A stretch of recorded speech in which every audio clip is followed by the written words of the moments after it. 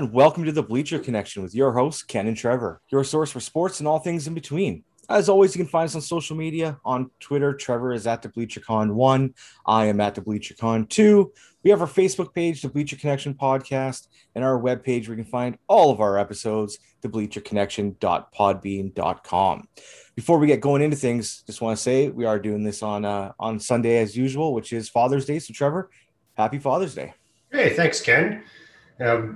Big day to spend with the family, but, some things are more important, and that would be recording the podcast with you, I guess. No, but all kidding aside, it's a wonderful day. I want to say happy Father's Day to my dad as well. Ken, I know your dad has passed, but, he was a wonderful man. And like you mentioned, I just saw it on your Facebook. He's looking down and with you guys all the time. So, my condolences to your family, but, happy Father's Day to your dad as well, who was a tremendous human being. Yeah, I appreciate it. Thank you. It's for myself and, your dad's a great man.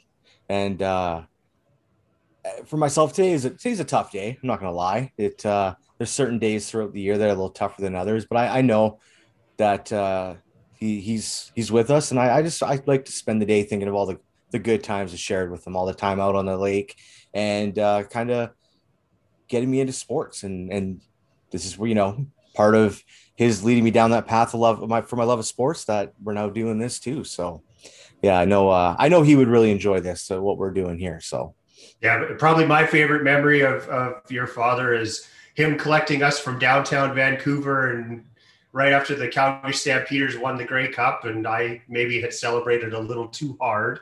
And it was about that time to go. And I was very happy that your dad decided he should probably come and pick us up, because that night could have ended quite differently. Yeah, it was probably a good idea that he gave us that ride. So, yeah. Well, on today's episode, we're going to, it's been a rocky road for the Blue Jays the last, I could say, about 2 weeks. So we're definitely going to talk about the Blue Jays. And we're going to talk about sticky substances as well, and what you are and aren't allowed to potentially put on baseballs, and some of the comments coming from pitchers, Tyler Glasnow. We had the Jack Adams Award given away this week in the NHL. It's NHL award season, so we kind of want to give our take on that. And it's the conference finals going on, so we're going to kind of dive into the shocking Montreal Canadiens and Las Vegas Golden Knights and the Isles and Lightning. To get going here, Ken, and I think we're kind of taking a page from the Blue Jays book this week with the episode. We haven't put in a lot of preparation, but hey, we're just going to try and have some fun this week, I guess. So that's going to lead us perfectly into what Charlie Montoyo recently said in regards to some Blue Jays efforts of recent, where let's just call a spade a spade. They've been playing some really shitty baseball and doing some really shitty things. Bullpen, base running, turning a ground ball into short into a triple play against, getting picked off at third. And Montoyo goes, at least we're having fun. Yeah, based on I know this isn't, are you kidding me? But are you kidding me? Come on. Yeah. This guy, I can't handle this. That has got to be about the worst statement from a manager ever. And I hate to break it to him. He can't read his bench, because that same game he was talking about, they're having fun out there. Yeah, Vladdy didn't look like he was having all that good of a time. He did not look impressed. And, I joked that his hype song before a game was the Black Eyed Peas. I Got a Feeling. Well, I think he also pumps out Cyndi Lauper's Girls Just Want to Have Fun, but changes it to Ball Players Just Want to Have Fun as he sings it in his office. I mean, come on, man. The idea of it's a game. You're supposed to enjoy it. You're supposed to have fun, but you are professionals. This isn't Little League. We're not talking about coaching children. You're coaching professional athletes who should go out and expect to win every game, whether they do or not. There is a certain level of compete that you expect from a professional athlete, and to hear their leader, the man in charge, say, hey, we're just having fun, and that's what counts. No, it doesn't, right? This is that perpetual mediocrity that comes from being a Blue Jays fan And a that Calgary Flames fan. yeah, and Canucks fan, like that you just get tired of. But I mean, I don't think I've ever seen a franchise be okay with just having fun and having a successful season being, hey, we're 2 games over 500. No, like, I'm sorry, but your bullpen is horrible. They've cost so many games up, decent leads, and you've blown them. Close games, the bullpen has blown it. Down by 1, they make it a blowout for the other team. Like, that is not fun. You cannot tell me that you are seriously sitting there saying that the players are having fun. Last time I checked, winning is the most fun in baseball. So they'd be having a Yeah. hell of a lot more fun if they were winning. So to go to say, oh, it's a good time, everybody's enjoying themselves, the locker room's great. Yeah, well, it would be a lot better if you were winning more often.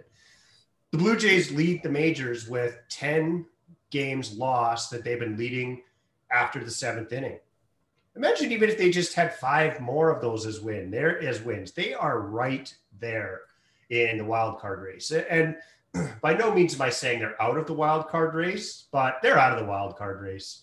If this keeps up, there's no quick fixes here. You got some guys coming back from injury, but the guys that the Jays have in their bullpen are oft injured players. They're getting exactly what they got last year. They got beat up too. I see they acquired a no-name pitcher yesterday or the day before who has pitched to a 6.42 ERA. So he'll fit right in on this staff. Yeah, he'll be able to bump that up. The shocking thing for me is the starting pitching was the bigger concern heading into the season. It's actually been pretty good. You've got MVP caliber baseball out of Vlad. You've gotten tremendous hitting out of Marcus Semien that we didn't know what to expect, and it's all being wasted.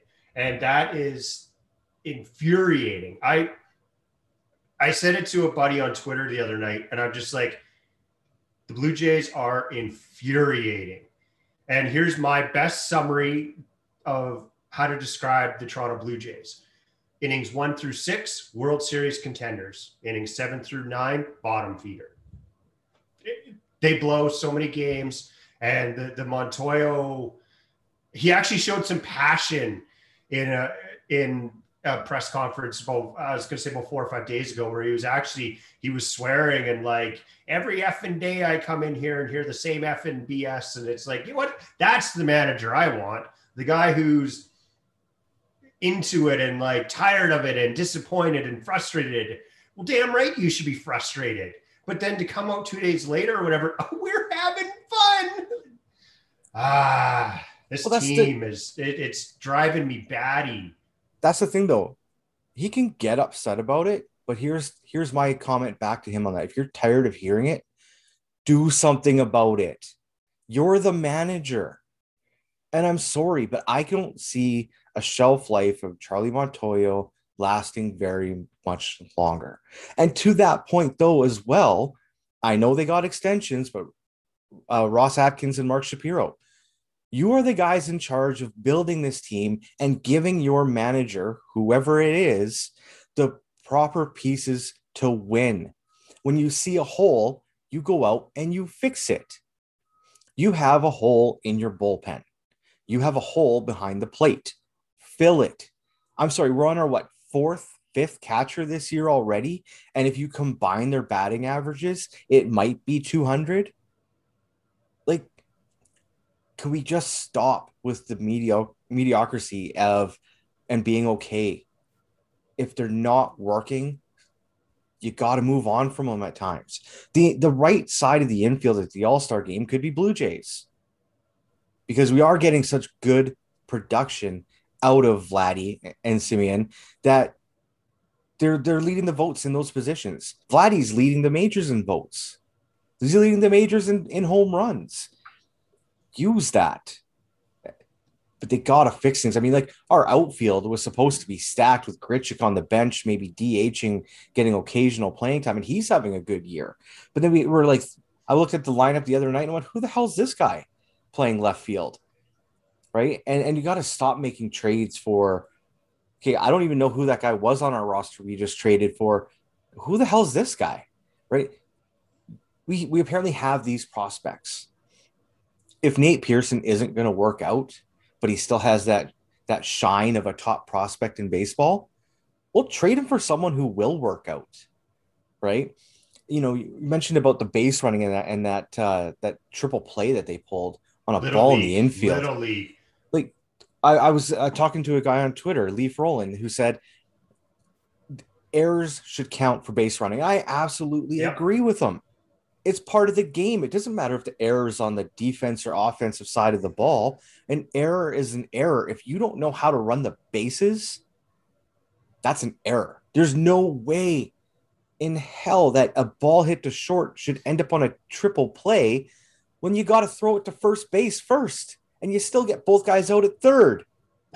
it was Like, mind-boggling at that point in time, and that was early in the game. Montoyo should have just thrown the white towel on the field, collected his guys, and said, "We're done. You get the W now," because that is a joke. Like, 2 nights, 2 games in a row, second and third, nobody out. They didn't score a run. And one of them was in the bottom of the ninth, unfortunately, against Chapman. Winning teams find ways to win games. Bad teams find ways to lose games. And I think we know which side of the ledger the Blue Jays are on. We were playing the Yankees, same situation, second and third, nobody out. What do the Yankees do? They hit a sac fly to right field and score the run. And to me, it was just so indicative of what is wrong with the Blue Jays still. You have to scratch and claw those hard runs in those situations. Second and third, nobody out, and 2 days in a row you don't score. That is just so indicative of where this team is at. And throwing away victories, throwing away opportunities, it's exhausting. It really, really is. I love my Toronto Blue Jays. I'm almost at the end of my rope, and we're only 60-ish games in, 70. Like this is painful. yeah, I'm a Jays fan too. Like, they're my team. But when you talked about the runners on second, third, none out, not scoring, that's Blue Jays baseball, man. None of that surprises me. I am more surprised that the other night they're down 7-4 or whatever it was, and they scored 6 runs in the ninth to take the lead and win the game on the road.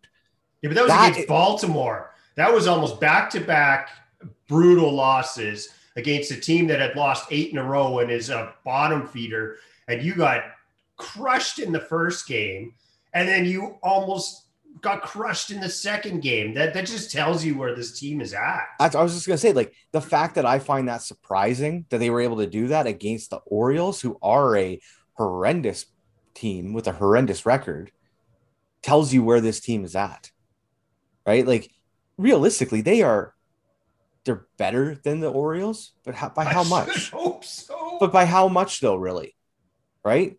The Orioles might get blown out of games, but at least they know where they are. The Blue Jays are trying to be something they're not at times, and that's a winning ball club. But there's glimpses of it. Like, the Jays have played the Red Sox 7 times this year. The Jays should be 7-0 against the Red Sox this year. But no, But they we're jaded. 4-3. We Jaysed it. We're 4-3. We've played the Yankees really tough this year, and we have a 500 record against them. We've played Tampa Bay really tough this year. And of course, we can't win in extra innings against them because I said it earlier, good teams find ways to win those games and bad teams lose them. Well, I think we've had 3 extra inning games against the Rays this year, lost them all. So we could easily have an over 500 record against the Rays. The Blue Jays just don't have that killer mentality. They haven't hardly ever for a long time. 2015, they did, I guess. Other than that, they've never had it. And I just don't know. I don't know how this changes. You've got some of the best players in baseball on this team. You got Vlad, Bo Bichette looks awesome. George Springer's coming into the lineup. Teoscar's having a hell of a year when he's in the lineup. Ross Stripling's pitching dynamite recently. Robbie Ray is pitching dynamite. Matz has pitched he's got 8 wins or something this year. Like, you're getting more than you should out of some of these guys, and you're still in 4th place. Alec Manoah's looking like he's the real deal so far. Real early. I'm not saying he is, but he's looking like it. Take last night out of the equation. But, I think the only way you fix it is that you make drastic changes. And in baseball, that's not taking a roster piece and making a trade for someone that will fill the need. You got to make that move with your prospects. So do it. Yeah. Your lineup is set. Like Gurriel Jr., you got Springer for 5.5 more years because who knows when the hell he's going to play. You've got Teoscar. You've got Grichuk for a few more years. You've got all the young guys there. Go get a catcher. Go get a bullpen and figure it out. They got the pieces, but the two biggest things that are holding them back is a lack of ability to put a bat on a ball by a catcher and a bullpen that can't even hold a lead, let alone save a game. Well, Blue Jays fans, do you agree with our takes? We'd love to hear from you on Twitter at the BleacherCon1 and at the BleacherCon2. Moving on, we're going to stay with a baseball theme, and Ken really wanted to talk about Tyler Glasnow and his take on the ban on sticky substances being put on baseball balls by pitchers. And Ken, why don't you take off on this? I was going to collect myself for a second here because it might get, we'll see. I might get heated. Tyler Glasnow's on the injured list right now. And he's going to be there for quite some time. Maybe, I think it sounds like could be back for the playoffs potentially. Forearm injury. So another Tampa team taking advantage of just in time for playoffs. Yeah. Well, to be fair, baseball doesn't have a salary cap. So, right. And let's be honest, the Tampa Bay Rays do not spend anywhere near a salary cap limit. So, I mean, when your entire roster is outdone by 2 players on the Dodgers in a World Series, you're not worried about saving money by putting a guy on the injured list. No, he got hurt, and it's unfortunate. You don't like to see players get hurt. You don't want to see it. It's not good for the game to have your top players sitting on the IL for however long. But my problem with Tyler Glasnow complaining about why he got hurt was because he was essentially, I'm going to paraphrase, I watched a 4-minute video on him saying he got hurt because he was no longer allowed to cheat. Because Major League Baseball was cracking down on pitchers using sticky substances to get better grip. He said he only used it for grip. He doesn't use it like some to get extra spin rate or speed on the ball. But because Major League Baseball keeps changing the texture of the baseball and makes it more, slippery and really hard to hold on to, he had to use a sunscreen and rosin mixture just so that he could hang on to the ball and it didn't fall out of his hand. Come on, man. You're saying you got hurt because you weren't allowed to cheat anymore because you had to stop cold turkey and the way you had to hold the ball? Come on. Like, one of my biggest things about this is you're complaining about not being allowed to cheat anymore. Well, I hate to break it to you, Tyler, and every other pitcher that out there that uses the sticky stuff. You weren't supposed to in the first place. There's always been a crackdown on pitchers using foreign substances throughout baseball because it's cheating. It's no different than using a trash can to get signals to a batter. It's no different than corking your bat. It's no different than any of that. And they asked Garrett Cole a question about the sticky substance, and he said, well, I don't know how to really answer that without being suspended. Oh, man, he tap danced around that question in the most awkward way. It was like he was obviously he uses the spider tack because he was like, I don't know how to answer them. I don't know. What's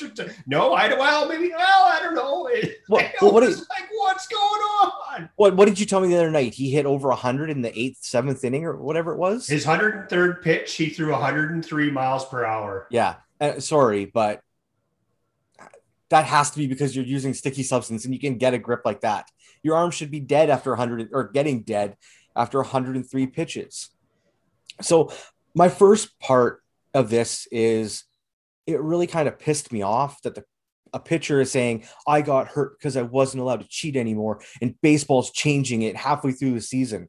No, no, you guys are making it more and more obvious that you're cheating, and baseball had to step in because let's be honest, baseball turned a blind eye to steroids. Baseball's turned a blind eye to the sticky substance for long enough. But now you guys are just making it so damn obvious they have to and should have done it a long time ago. The other part of this, if the balls were so slippery, a throw from short third would fly into the bleachers every single time if a player couldn't grip a baseball properly. So, bull on you being able to not hold the ball properly. Second of all, my biggest problem with this is pitchers are the biggest hypocrites in the game. Stick to the unwritten rules. Don't show up a pitcher when you hit a home run. Don't do this. Don't do that. Oh, you want to show me up? I'm going to hit you when you come up next time. Yet a pitcher can dance off the mound every time they strike someone out. They can show all the emotion they want in the world, but if you're not a pitcher, piss off. You're not allowed. And I got no problem with that. No cartwheels and backflips from the mound to the backstop. You don't like that? No, I have no problem with the emotion, but my problem is only okay for a pitcher. But if a batter does it, I'm going to drill you at the head with a 95-mile-per-hour fastball next time you come up, or the benches are going to clear. Like, get over it. The emotion in the game is good, but it just seems that what's okay for a pitcher is not okay for the rest of the league. So if you want to use sticky substances, Tyler Glasnow, Garrett Cole, whoever else, allegedly Garrett Cole, then fine, go ahead. But Vladdy, Judge, Stanton, Trout, all you other big hitters, you go right ahead and cork your bat. Let's see some 900-foot home runs. If you're going to complain about that you're not allowed to cheat anymore and Major League Baseball should be allowing it, then batters should be going up with cork bats. Why not? Just throw it all to the wind and say, screw it. Let's just cheat, guys. Like, come on. Well, I wonder how many pitchers were pissed off at George Brett because he had the sticky pine tar too high up his bat. I'm sure they were all bitching and complaining about his bat, and now all of a sudden it's like, oh, tables have turned here, and now you're not allowed to use it. I'm with you. The pitchers are kind of the prima donnas of the league, and don't get me wrong, watching a dynamite pitching duel is awesome. Like, you get some of the best in the game going at it in a 2-1 game where you have to scratch and claw. I love it. Pitching is baseball, but they shouldn't be allowed to cheat. And there's a little bit of validity to what Glasnow is saying, whereas right in the middle of the season, he has to change the way he holds the ball because there is actual truth to the fact that he has to grip it tighter. He has to put more strain on his forearm to throw the ball, which probably did lead to the injury. I'll give that validity. But why does Major League Baseball always wait until it's too late to do the crackdown? Why are they doing a crackdown in the middle of the season? This should have been done in the off season. So the pitchers and whoever could adjust to these potential new, not even rules, please don't cheat, but at least do it in the off season, or tell them we are doing it at the end of this season so that there's kind of a transition period, because there is validity to these guys getting hurt. But in no way am I condoning the cheating here, but I think going cold turkey is going to lead to some injuries. And I think that's potentially a worse scenario, but the fact that it is even at this point is ridiculous. Well, Major League Baseball let steroids go on until it started to negatively impact the game. And then no, they let the Houston Astros well-knowingly cheat until it affected the game and World Series. No. Well, here's the third go-around. Yeah, not even bad you. Here's the third go-around. It's like the pitchers are getting excessive spin rates on the ball, and they're going, wow, this is leading to a lot of extra strikeouts. No. Like, Major League Baseball's at fault here, not the pitchers. This is ridiculous. I agree somewhat, but I also disagree, because in all three cases, steroids, the Trastros, and the pitchers here with the sticky substances, Major League Baseball had to step in at inopportune times because they stopped caring and made it obvious as to what they were doing. How many times this year, think about this year to last year even, right? How many times this year have we seen games and pitchers checked, games stopped, timeout called, and pitchers checked for a spot on their glove, a spot on their hat, always going to their belt, right? Yes, I agree that Tyler Glasnow got hurt because midseason he had to change grip, all that. Yeah, I don't dispute that part. I also have somewhat zero sympathy for him because he had to do it because he was cheating, because that's never really been allowed. If the guys didn't get the size of bodybuilders on the, at a competition and make it so damn obvious that you went from a toothpick to a bodybuilder in 3 seasons as a batter with steroids, and you almost amplified the trash can in Houston so everyone could hear it. And now you get the obvious spots on gloves, spots on hats. They stopped trying to hide it, and baseball had to step in. So yes, baseball should have done something about this long ago. They shouldn't have been turning a blind eye to all the cheating in baseball that has gone on, right? But this is what it is. The players got cocky. The players got, what are you going to do? I'm your bread and butter. Fair enough. A 10-game suspension with pay, and they're like, all right, a holiday. Yeah. 10-game suspension. Oh, they're still going to lose it. They go shoot 3 commercials and make more than that. So who cares, right? It's on the players. I don't feel bad for them having to change mid-season. When was the last time, and I'm not saying batters don't cheat, right? Like you talk about stealing signs. That's part of the game. If you're a catcher or a third base coach and you can't get your stuff together to hide your signals or figure it out, well, then of course the team's going to pick up on it. But that's part of it. Everyone has that same advantage of watching for a sign. That's on you to figure it out. But when was the last time you saw someone with a cork bat? Yeah. Albert Bell, I think. He was challenged for it years and years ago. And the best picture came out of it after they sawed his bat off and saw it was clean. He just stood in the dugout and, flexed his muscle and pointed at his bicep because he had just drilled one 500 feet. Right? But you don't see the cheating from the hitters as much anymore, right? Unless they've just got really good at hiding it. But here's the part where a pitcher getting an extra 3-5 miles per hour on a fastball or other pitches becomes dangerous. How many times have we seen guys get hit in the head, hit in the face? Kevin Pillar took one in the face, like off his nose not too long ago. Looked like he was in a boxing match rather than a baseball game. It becomes dangerous if they, you got sticky stuff and maybe it doesn't come off right. And now you're firing a pitch at a guy's dome. There's no need to do it. These guys are elite athletes, there for a reason. It also sends a bad message to all these kids playing little league and college that, man, I'm really good. And I have a dream of playing in the bigs, but unless I inject steroids into my ass or you learn how to pitch with sticky stuff on my fingers, I'm never going to go anywhere. Yeah. Like, what are you sending? Play a clean game. Before we move on from this topic, there's one clip out there that is absolutely phenomenal. And if you haven't heard it, I highly suggest you Google it and listen to it. And I'm referring to the clip about Pedro Martinez discussing the sticky substances on balls. And if you ever wanted to know, how Pedro Martinez liked to have his balls rubbed, then I highly suggest you listen to this video because it is gold, absolute gold. So it might be a little R-rated, not by that wasn't the intent of it, but I will warn you guys, it is R-rated. And Pedro Martinez loves to have his balls rubbed down.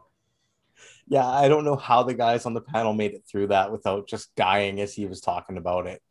Oh, that was too good. Well, Ken, we've had the Jack Adams Award given away in the NHL this past week. And I I think they more or less had it right.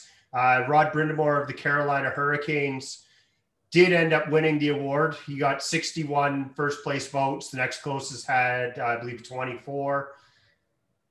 Brind'Amour, Dean Evason of the Minnesota Wild, Joel Quenneville of the Florida Panthers. I'd have to agree those are probably the three that should have been in the top.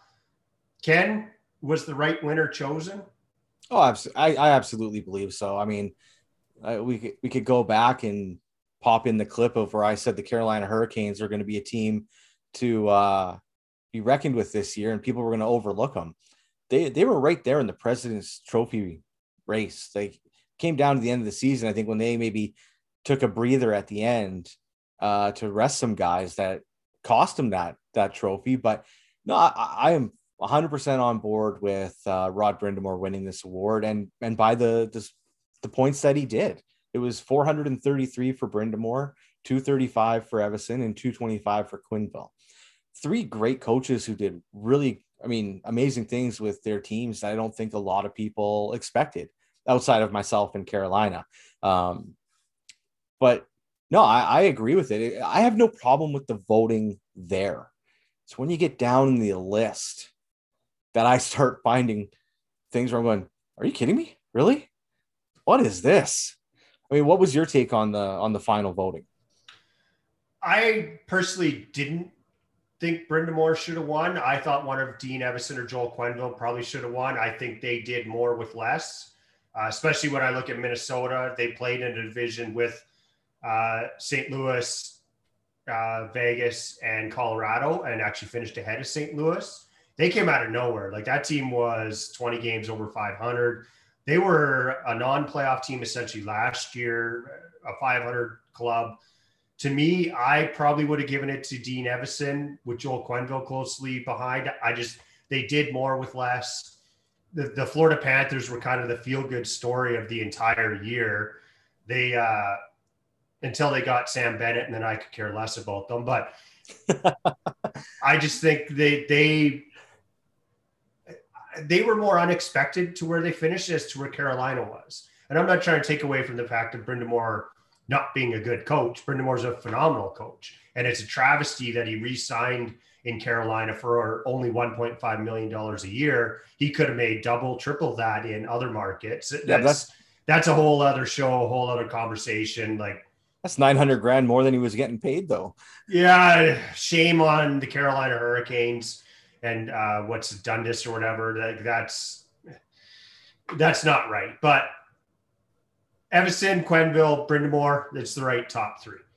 You just alluded to it a little bit further down this list. There's what's going on? Barry Trotz only getting one third place vote is a travesty, in my opinion. He got 1 point. The Islanders were one of the best teams in the toughest division, and he got 1 point. Dave Tippett in Edmonton got 3.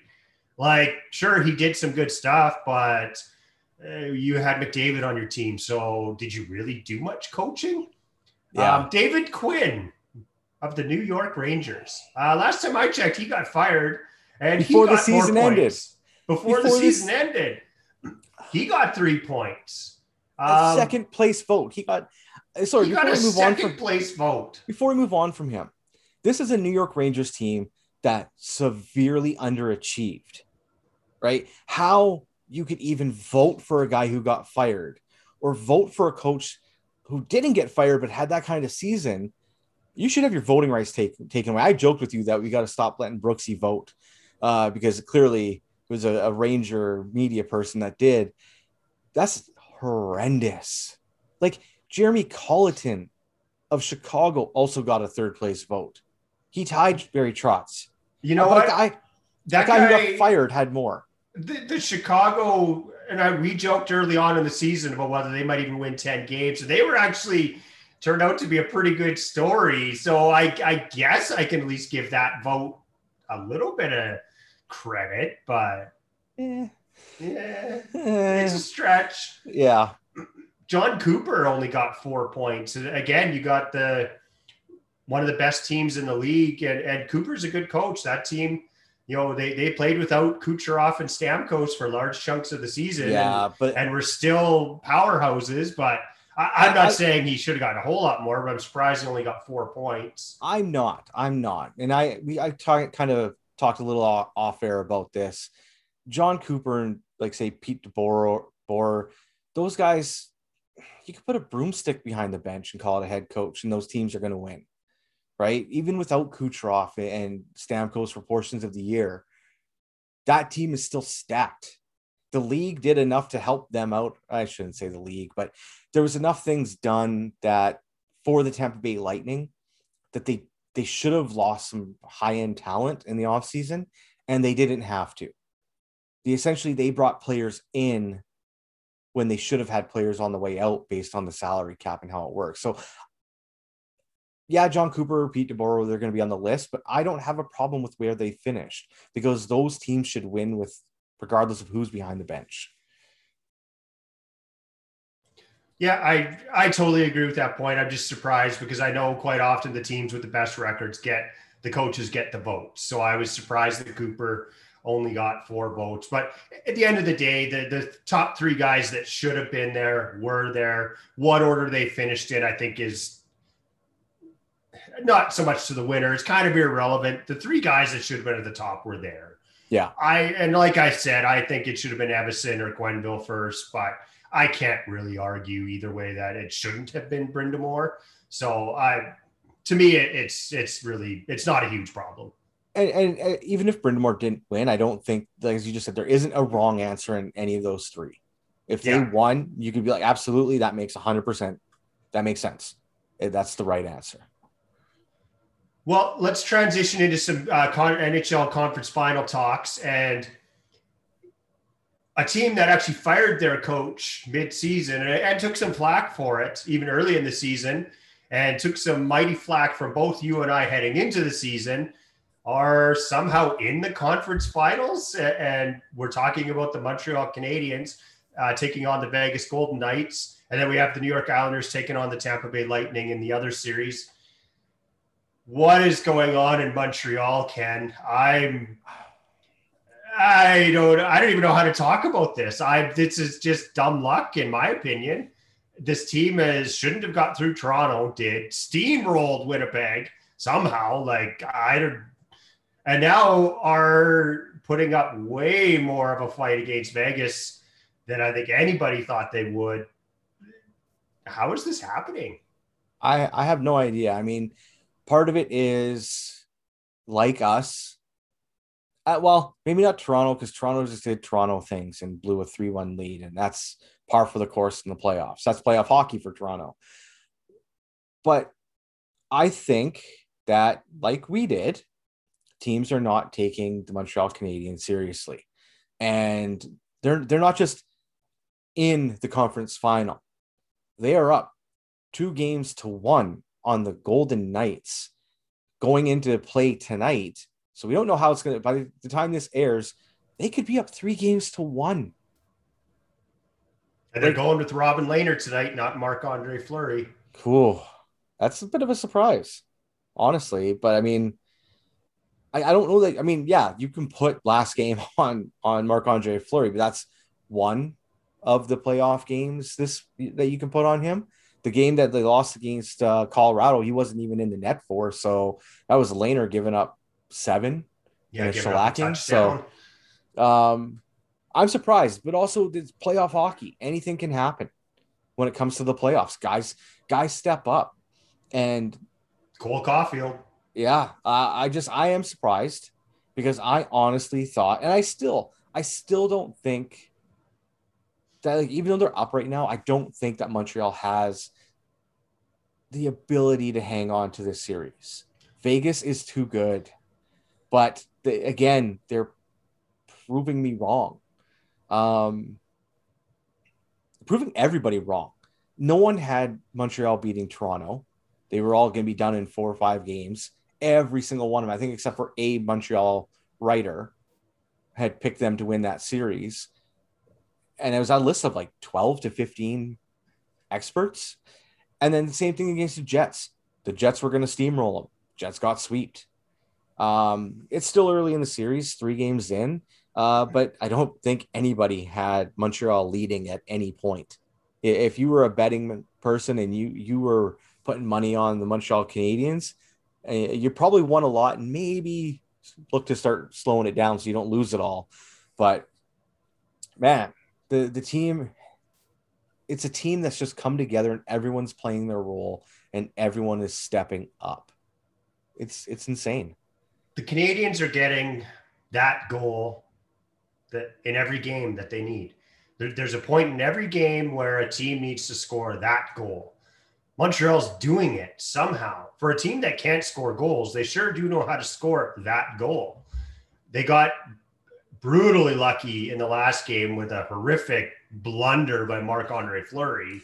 Flashback to World Juniors. Oh man, I didn't actually see that game live, and I saw the highlights and after the fact, and I was just like, "What is going on?" Like, I watched, I'm going to say about 30 minutes worth of that game, and Vegas was all over them, and I was shocked that it actually went into overtime in the first place. I'm like, I just don't know, but what's happening with this Montreal Vegas series reminds me of what happened in the Canucks versus Vegas series last year, where Vegas dominated the course of play, dominated the chances, dominated the shots, dominated the high danger, dominated possession, and couldn't score that goal. And I'm not saying that the Vegas Knights are getting Demco'd here by Carey Price. Carey Price is making the saves. Last year it was all Demko. It was all Markstrom. Sorry. I'm going to call a spade a spade. Vegas dominated that series, but the same thing's happening in this series, yet they're losing it. And the thing that I've really noticed about Vegas in this series is there's a real lack of center ice depth. And they got great goaltending, great defense, great wingers, but that right down the middle of the ice, they're not as good as we thought they were. I think they're getting exposed a little bit by Montreal for it. Montreal plays a very up-tempo, crash and bang along the boards, aggressive, but structured game, and it's causing some fits for Vegas. And I think Montreal's okay letting Vegas kind of control the puck, but they're going to control the hard parts of the ice. Yeah. Now, before I get into my point here, I just wanted to who was your goaltender on the all overrated team you put together? That was a long time ago. I don't actually remember. No, I could give you a refresher. Our listeners don't care, Ken. I think it was Carey Price that you had picked as the goaltender. He's not playing that way right now. But my point with what I'm seeing from Montreal, and I kind of saw from that, you brought up Vancouver last year. 2 teams that got dominated, but there's no quit. No. There's no quit. There's no, okay, yeah, we're out of this. We're overmatched. There's no quit that I kind of saw in this series with Montreal and Vegas. And, obviously as a Canucks fan, I saw it for 7 games. It wasn't there. It was, regardless of the score, regardless of the shots, whatever it was, they still continued to play. And when you don't have, when a team can dominate like that, like Vegas is doing, and the other team isn't rolling over, I think that's deflating for them. Yeah, I think that gets to them. Yeah, I think it gets to them. Right? Like, this is a team that everyone has said is so good. Like, they're perennial cup contenders in their 4 years. But if the team that they're playing doesn't roll over for them, they lose. That makes it tougher for them. I'm with you on this series, though. I do not see a scenario where the Habs close this out. The thing that worries me, though, is we actually haven't seen Carey Price literally steal a game yet. Carey Price has played phenomenal, but Carey Price is good for stealing a game in this series, and that hasn't happened yet. If it does, then this series is minimum 7 games. So could it happen? Yes. Much like the Canucks series last year, I got to believe the team that is controlling the play is inevitably going to win this series. So I think that's going to happen. Let's switch gears here and go to the Isles and the Lightning. The New York Islanders tied it up last night. I believe that series is now 2-2. That it is. I'm not going to lie. This series is boring the hell out of me. I cannot get into this series. Maybe it's because I'm so sick and tired of seeing Tampa Bay be this late that I just don't really care. The other night, there was absolutely zero atmosphere in a building in Tampa Bay with 15,000-ish fans. It was like a regular season game. Far cry when it gets to the Nassau Coliseum in New York. That building is electric. Like, thank God, or else this would be the series of libraries. But maybe it's just the two styles matched up against each other. This is not a spectacle or display that you want to put on for if you're trying to convert a non-NHL fan to watch the NHL playoffs. Don't let them watch the Islanders Lightning series. The two very good teams playing very good structured hockey, but man, oh man, matched up against each other. Oh boy. Well, this is why I can't believe Barry Trotz only got 1/3 place vote. Like that's Islanders writers not even voting for him. The team he has is not built. It's a polar opposite of the Tampa Bay Lightning. Yes, they got Barzal, superstar. I wouldn't put Eberle in that conversation. We'll call him a star. But the team is just built to do the job, to do their job. That's what they do. And no, they're not the most exciting to watch. And yes, I watched a good portion of that game last night, and I actually thought it was a great game. Back and forth. Islanders went up 3-0. Tampa came back and made it 3-2 and damn near scored the tying goal with no time on the clock. But if it wasn't for Pulock sliding through the crease, because Varlamov the double pad stacked by Pulock. Varlamov was in the face-off circle, like ready to go up to take a defensive draw, and Pulock comes through and stops that puck, doesn't cover it. He used his hands, but he never covered it to give a penalty shot, or I don't even know if that would be an automatic goal. Be a penalty shot. Yeah, but he did everything he could to stop it. Like it was, and you're right, Nassau Coliseum makes all the difference. I don't know. I can't remember the guy's name, but the Montreal Canadiens fan, when they were first allowed 2,500 fans. Oh, yeah. Oh, 2,500 fans are going to sound like 25,000. I tell you that, right? Like that guy. Nassau Coliseum was packed. I don't know how, let's call it 20,000. Sounded like 50. Like that place is an old barn that's being replaced. But man, that energy that those fans bring make up for the style of hockey that the Islanders play. And I think that's what makes them so successful, is that they don't care how high flying a team you are. You're going to play their style and they're going to beat you. That's why they were one of my other teams that were going to surprise people coming out of their division, and just in general, they were going to do well. I am not surprised that they are in the semifinals, conference finals, whatever you want to call them. I'm not surprised they're here, because that group is a team. It's not individuals. It's a team that all do their job very, very well. And I will say it, Islanders are taking this series. That's a bold statement. I think the Tampa Bay's got that championship pedigree. 2 of the 3 games are in Tampa. I still think the Lightning are going to take this, but if the Islanders do win it, then I'm not going to be surprised. They're kind of the sum of their parts is greater than the whole when it comes to the New York Islanders. They don't have that much high-end talent, but when you put it all together, and they're playing without their captain, Anders Lee, which is even more impressive. When you put it all together, that's a pretty dominant team that is just hard to play against, and in a building that's ridiculously hard to play against. I'll say it right now. If you have a Vegas New York Islanders Stanley Cup final, man, the atmosphere in both of those buildings is just going to be off the charts. So I'm kind of hoping that that's how it ends up, just because from a fan that hasn't got to see, fans in buildings for a while, I really, really, really want to see that. So my heart and my kind of fan awareness says I want Vegas, New York. I still think it's going to be Vegas, Tampa that come out of these two.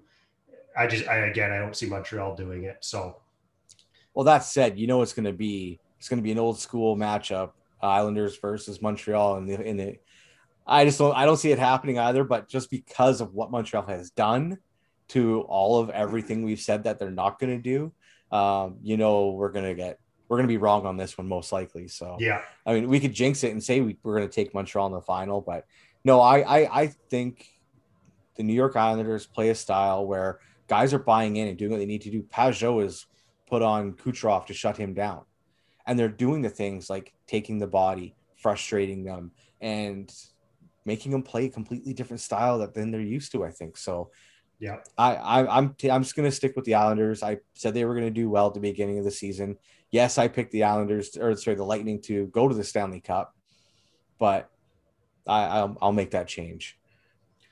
Well, do you guys agree with us or disagree? Who's going to end up in the Stanley Cup final? We'd love to hear from you. Or what's your take on who should have won the Jack Adams Award? Reach out to us on Twitter at the BleacherCon1. Ken is at the BleacherCon2.